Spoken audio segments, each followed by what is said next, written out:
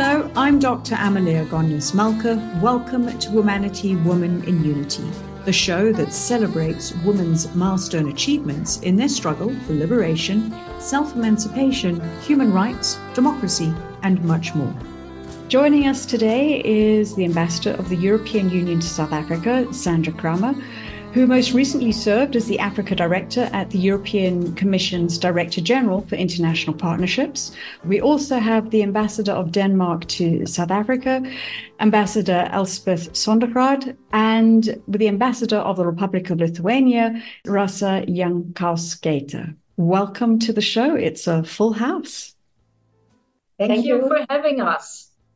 To begin with, building relations and cooperating in areas of opportunity for mutual benefits is really one of the strengths of these bilateral arrangements between different countries, different institutions and organizations. And if I think from a South African point of view, our foreign policy focuses on building unity, inclusive economic development, and shared prosperity for the African continent and its people. Turning to Ambassador Sandra Kramer, can you give us a couple of objectives that you want to accomplish during your current term of office? Yes, of course. Thank you for having us again. I just want to say that we're glad to be here, the three of us. There are 22 ambassadors of the European Union in South Africa. The European Union is a big group of countries, and they're very well represented in South Africa. And what we are trying to do, all of us individually, and me as the European Union ambassador, is to create strong and fruitful and positive relations with South Africa in all sorts of ways, politically, in the fields that you described, democracy, human rights, rule of law, but also economically. The European Union is the largest trading partner for South Africa and also the biggest foreign investor into South Africa. So the European Union is an extremely important partner, but so is South Africa for us in many ways.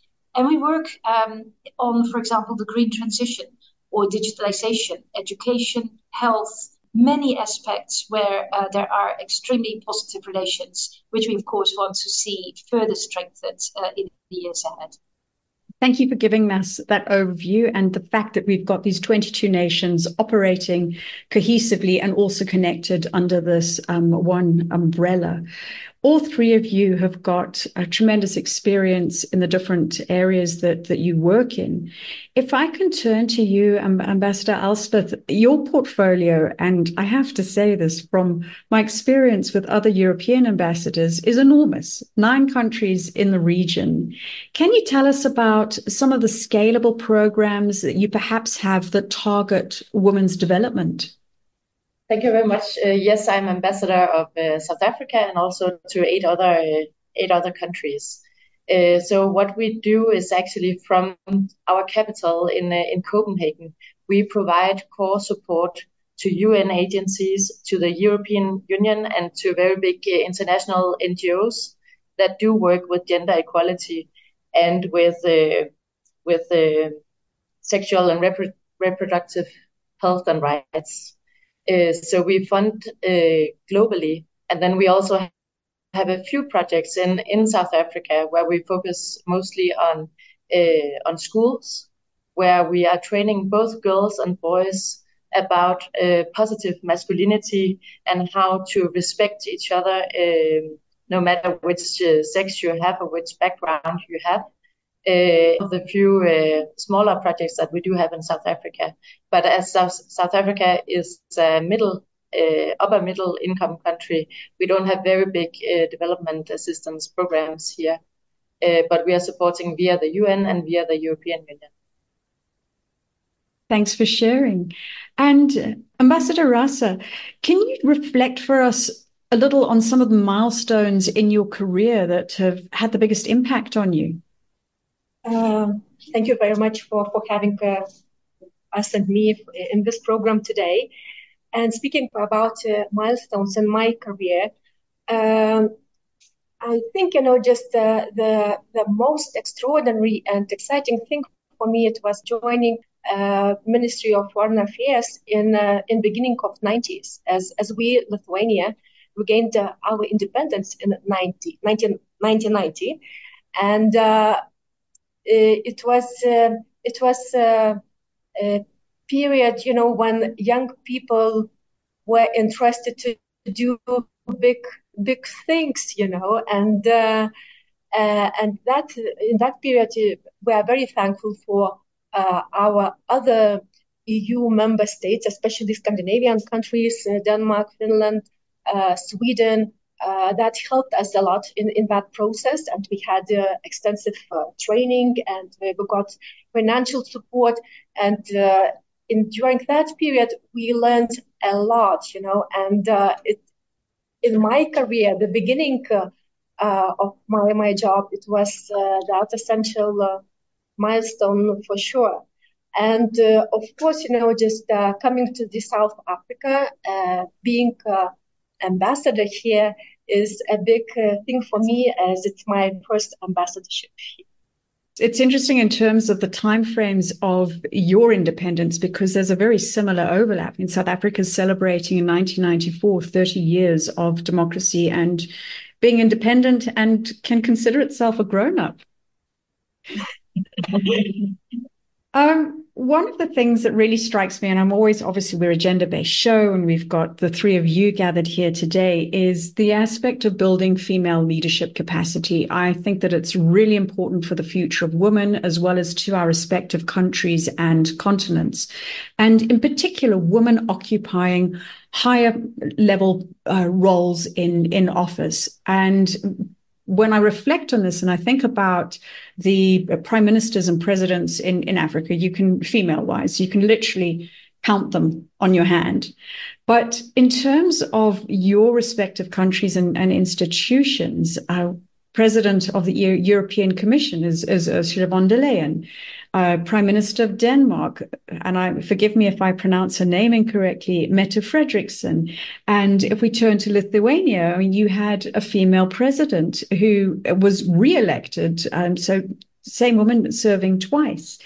Ambassador Kramer, if you could please tell us a little bit more about your views of the role of mentorship to help develop female leadership.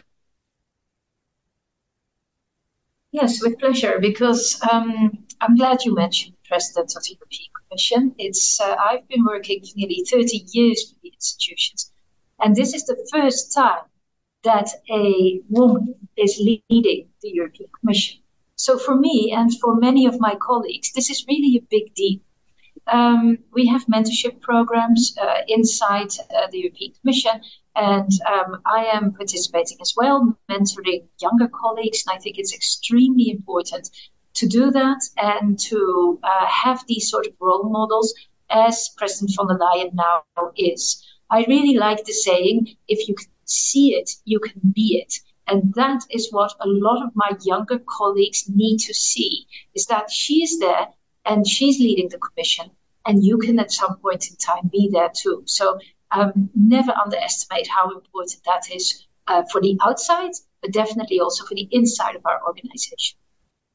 And I recall your predecessor to South Africa. I think it was Ambassador Kionka. Yes, correct. And one of the things that she said that when she went to conferences, she would ask the delegation to stand up and she'd take a picture and she would post it in social media. And she would say, kind of just look to see what the female representation was. And that was shared, but in a way that wasn't confrontational, but just really showing visibility or lack of visibility of women. Staying with this topic and going over to Ambassador Rasa, President Gebauskater, what do you think she did to get people to see past her gender and rally support for her election? Oh, I'm very happy you asked about, I thought I will be speaking later on about her, because I was pleasure to work with her. And when I started my career in the Ministry of Foreign Affairs, he was deputy minister, and I worked under her supervision. So, and speaking about, again, about the question of mentorship, I think she was an excellent mentor for me and big inspiration being young diplomat in the ministry, and just it's kind of it's extraordinary. Just she was a very tough lady, very straightforward lady, and she had just this inner power. Just kind of and then just kind of she was true to herself, and many people just and she was result orientated, and people just believed her, whatever she said. And it's kind of it's great example of woman leader. Wonderful. And Ambassador Elsabeth, if you had a crystal ball, what do you think needs to happen to more countries to accept women in leadership? So be that a female president or prime minister. So I think what voters will need is a qualified candidate to vote for. So I think, first of all women should make sure to participate in politics and to participate in the work of the political parties. And then the leaders of the political parties are probably most often men, but that they should be aware that they have a bias where they are probably selecting people that look like themselves. So that's men. But instead, they should look inside the party and look for a qualified candidate and promote her. And then in the end, she would become the political leader of the party. She would be the one campaigning for the party. And then people of South Africa, for instance, or any other country would look at her and her statements, her policies, that she's maybe charismatic, qualified, and they vote for her because of that. Maybe also because she's a woman, but maybe also just because she's very qualified. So we all have to promote other women, and men should also look for qualified women. So you need definitely one to vote for. Otherwise, it's not going to happen. In Denmark, we have a female prime minister now. We have had one earlier also, and we have had several, and have also now several very strong ladies in the European Commission as commissioners. We have also had a queen of Denmark for 52 years who abdicated on the 14th of January. So now we have a king, and he's married to a queen. And our Queen of Denmark has also been very strong and powerful for many, many years, representing our nation. So we need role models, as Sandra also said. But we need somebody to vote for. Otherwise, it's not going to happen. Voting, and also the dynamic of giving up power, because people tend to want to hold on to their power. Yes, absolutely. Every year, the World Economic Forum publishes the Gender Gap Index. And every year I get this sinking feeling in my stomach and go, I am not going to live long enough for us to fully achieve gender parity. According to the 2023 report, it's going to take 169 years to close economic participation and the opportunity gender gap. Thankfully, in the educational gap, it's a lot less at 16. The political empowerment gender gap is also huge at 162 years. Ambassador Kramer, what are some of the things that you think could help close the political empowerment gender gap? Because, in our previous question, having this political power is incredibly important to help for representation and obviously help the rest of the population understand what they can do and protect them in a way for opportunities. Yes, indeed. And I think, therefore, to close or help close the political empowerment gender gap, you need these role models, but you also need a lot of work in other fields. There's a lot of unconscious bias still going on, that women cannot combine things, that the family care is still very much weighted on the woman and not the man. I think I'm here with my fellow ambassadors, and we can probably all give you examples of how often we were asked, how do you do that with your family? Who is looking after the children? I wonder how many men have ever got that question. So I think these unconscious biases are very important and very practical things. As the ambassador of Denmark just said, get these women into politics. And there's something in the Netherlands, I'm from the Netherlands, which is called a zipper system, which means that for every political voting list, you will have to do a man, a woman, a man, a woman, a man, a woman. And that's how you construct your voting lists. If that can be done, and I think that that would be a very credible and very important tool to get that political empowerment gender gap at least slightly less awful than it is now, to really sometimes force the system a bit. And do you think that's been effective in the Netherlands? I mean, clearly Denmark is in the lead there from a Scandinavian point of view by having the zipper system in place and being really stringent and focusing on putting interventions in place. Yeah, to a certain extent, there are some extremely strong women who have been ministers in key positions. So I think that has definitely helped. It has so far not delivered us a female prime minister, but I think that it is a system that at least gets women into politics and onto the powerful political positions that they should be on. Ambassador Elizabeth, what are some of your thoughts about promoting meaningful economic participation for women, whether that's in the entrepreneurship space or any other field, to really try and help close the economic gaps? Well, I think that economic empowerment of women is very important. It's simply not efficient if half of the world's population is not working. So we need to get women in the workplace as well.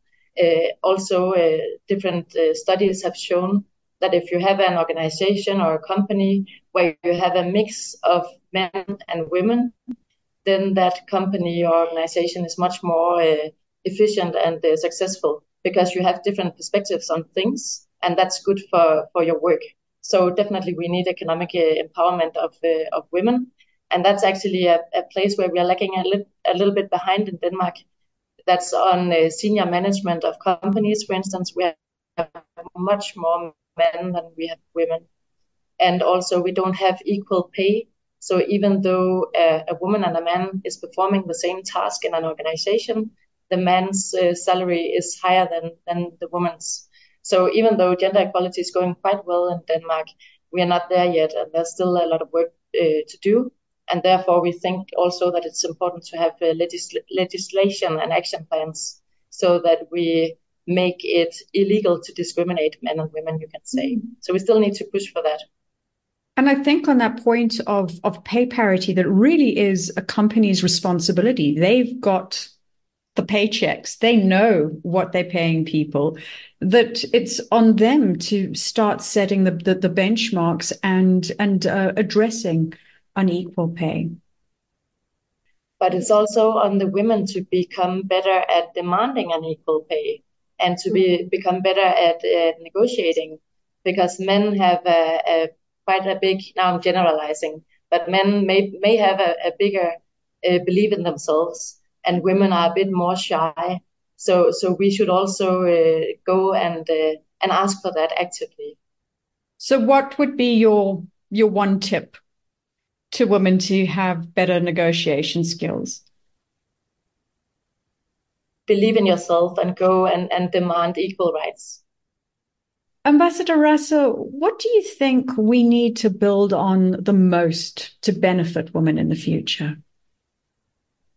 I would think that it's very important to implement policies that support work and life balance in order, as Sandra already mentioned, that women could follow their careers and at the same time they could fulfill their personal and family responsibilities.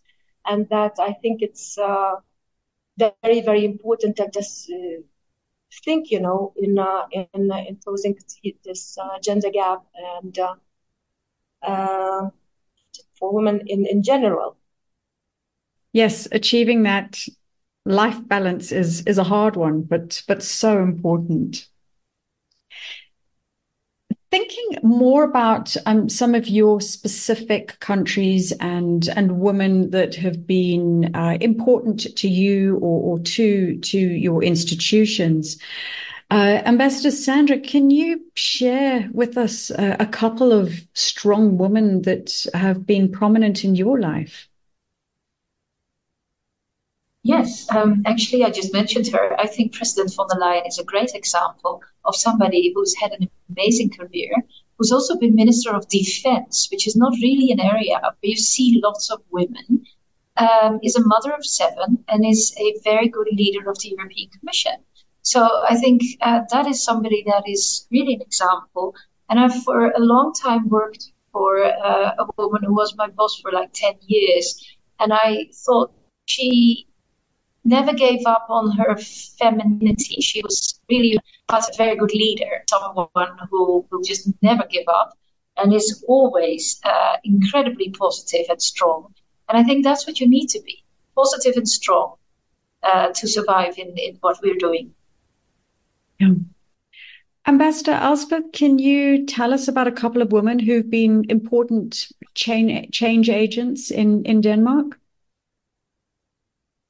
Yes, as I mentioned before, I think we have so many role models in Denmark to choose from if you want to see powerful and influential women.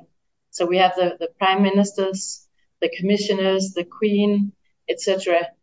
But actually also I was thinking when I got this question beforehand, I was also thinking about my own mom because she's the mom of 4 kids. And we grew up in a farm where my father was working all the time, and he would actually like her to just stay at home and take care of the kids and the household. But she demanded to go to work every single day because she really loved her work and she wanted to use her education. So she demanded that, and that was a role model for me.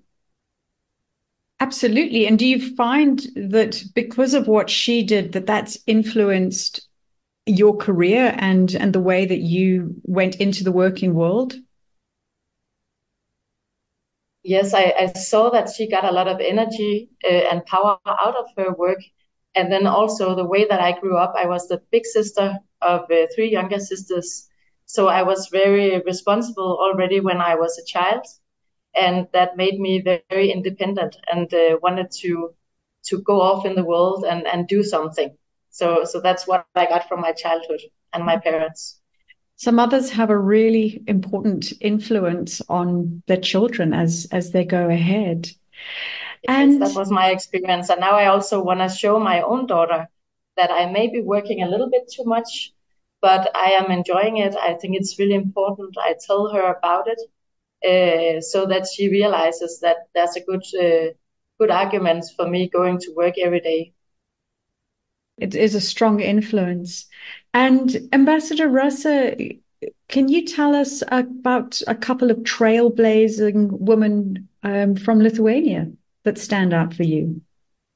As already mentioned, that's President Grybauskaitė was definitely that person, and especially in the beginning of career, just that I think it was very, very important to meet and to see this kind of the woman.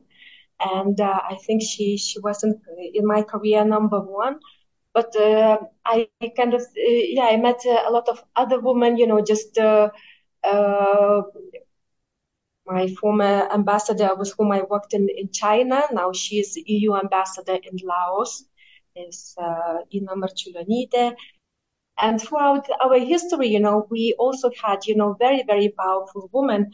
And because of that, such women, Lithuania was one of the countries, one of the first countries where women were allowed to participate in elections, and it happened more than 100 years ago. So unfortunately, just during Soviet era, we lost the legacy of these women. And now we kind of see the rediscovering those stories. And it's very nice, just that they are not forgotten, but it's kind of the for big surprise, just we didn't know that back many years ago we had such powerful women in our society, in our community. It's an important foundation to build on. Before we close off on the aspect of equality, Ambassador Sandra, can you just briefly tell us about the state of gender equality from either an EU point of view, or maybe it's too large to group everything together, or from a Netherlands perspective? Well, from a European Union perspective, of course, you have to look at the 27 member states, and situations will be different, and policies will be different.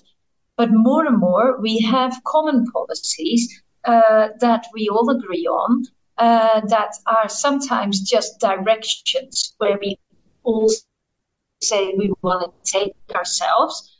And sometimes there's real laws. For example, a very important law that just came about, which is that non-executive boards of companies must have 40% women in their boards. And this was a proposal of the European Commission. So the European Commission proposes laws, and then there's the member states and the European Parliament that jointly decide, maybe change, and then adopt these laws. And I think it is very important to realize that suggestion was made over 10 years ago. So for 10 years, member states were not really knowing what to do with it, what direction to take it, was this a good idea or not?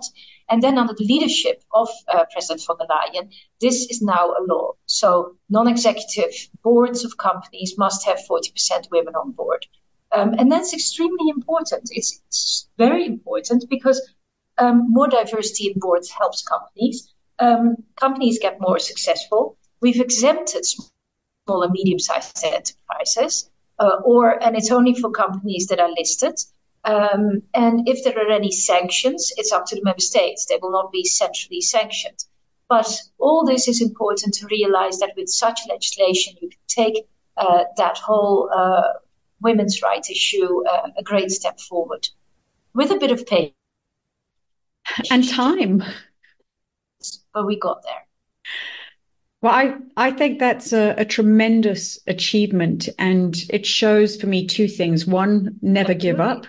And two, that we are showing the benefits of having women in these prominent positions and how they benefit the bottom line of organizations too. We're now coming towards the latter part of the show, and it's a section where I tend to ask people about their personal journeys and looking towards the futures. So we've already heard about some of Ambassador Elsebeth's background as she was growing up. Ambassador Ressa, can you share with us a few pivotal moments in your life as you were growing up? Oh, I think it's kind of one of the most important things for me was that I grew up and was educated in the Soviet Lithuania. And for me, it was very, very important thing, that I was part of this independence movement in Lithuania, and that I could stand up with thousands of Lithuanians nearby Parliament in freezing winter against Russian tanks, and still kind of it's already more than 30 years we're independent. But when I remember these days, I become very emotional because I was part of that, and in general, becoming independent, it changed my life absolutely, and I was very lucky to study and to follow my career in an already independent country, and it was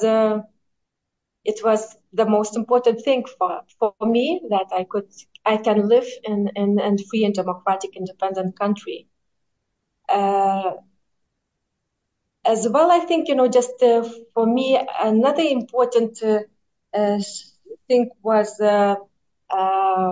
my choice of my career and Ministry of Foreign Affairs. And I joined in very important timing, when Lithuania already took the decision to become a European Union member.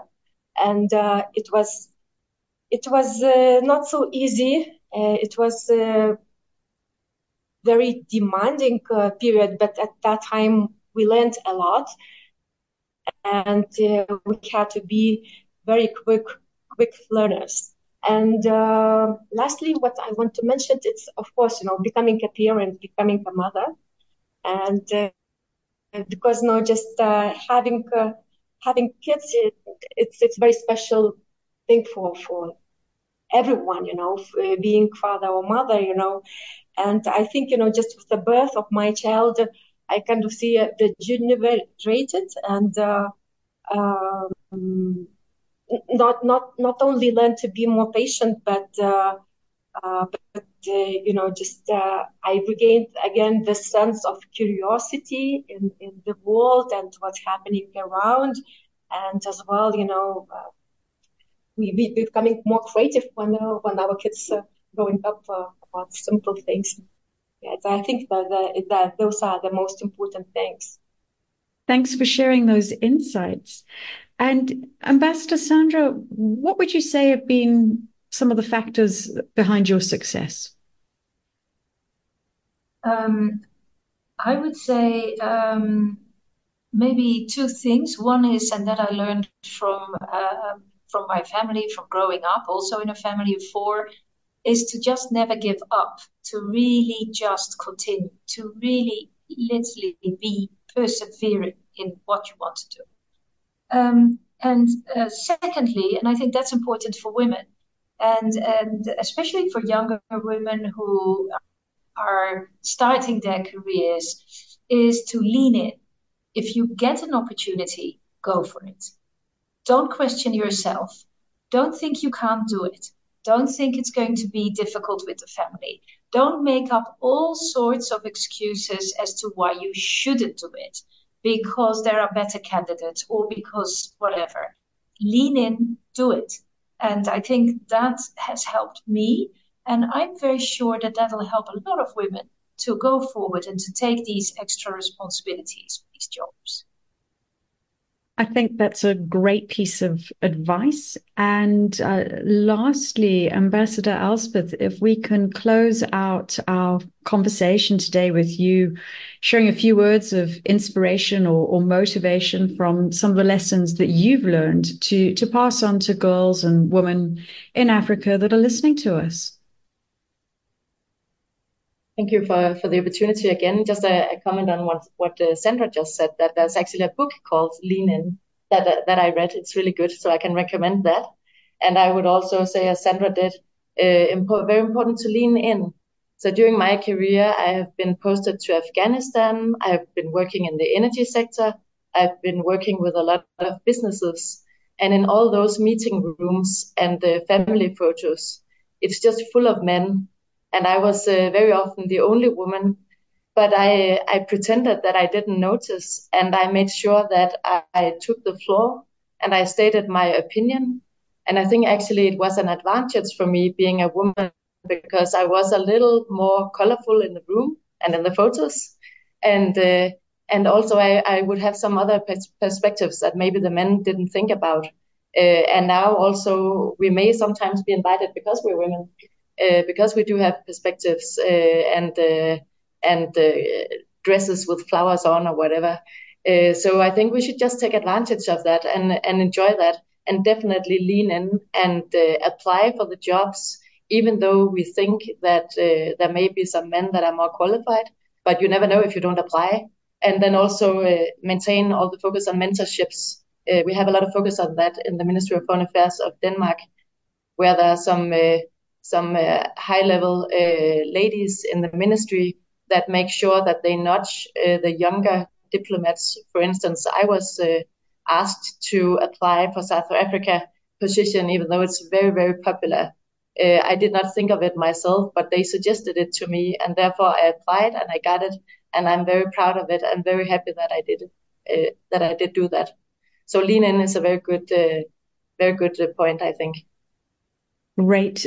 Thank you so much for joining us today. I wish that we had more time. There are many, many more questions I would have liked to have asked you, but it's been a pleasure to host you, and we wish you all the very, very best for 2024. Thank you for having us. You have been listening to Womanity, Women in Unity, and we have been talking to the Ambassador of the European Union, the Ambassador of Denmark, as well as the Ambassador of the Republic of Lithuania.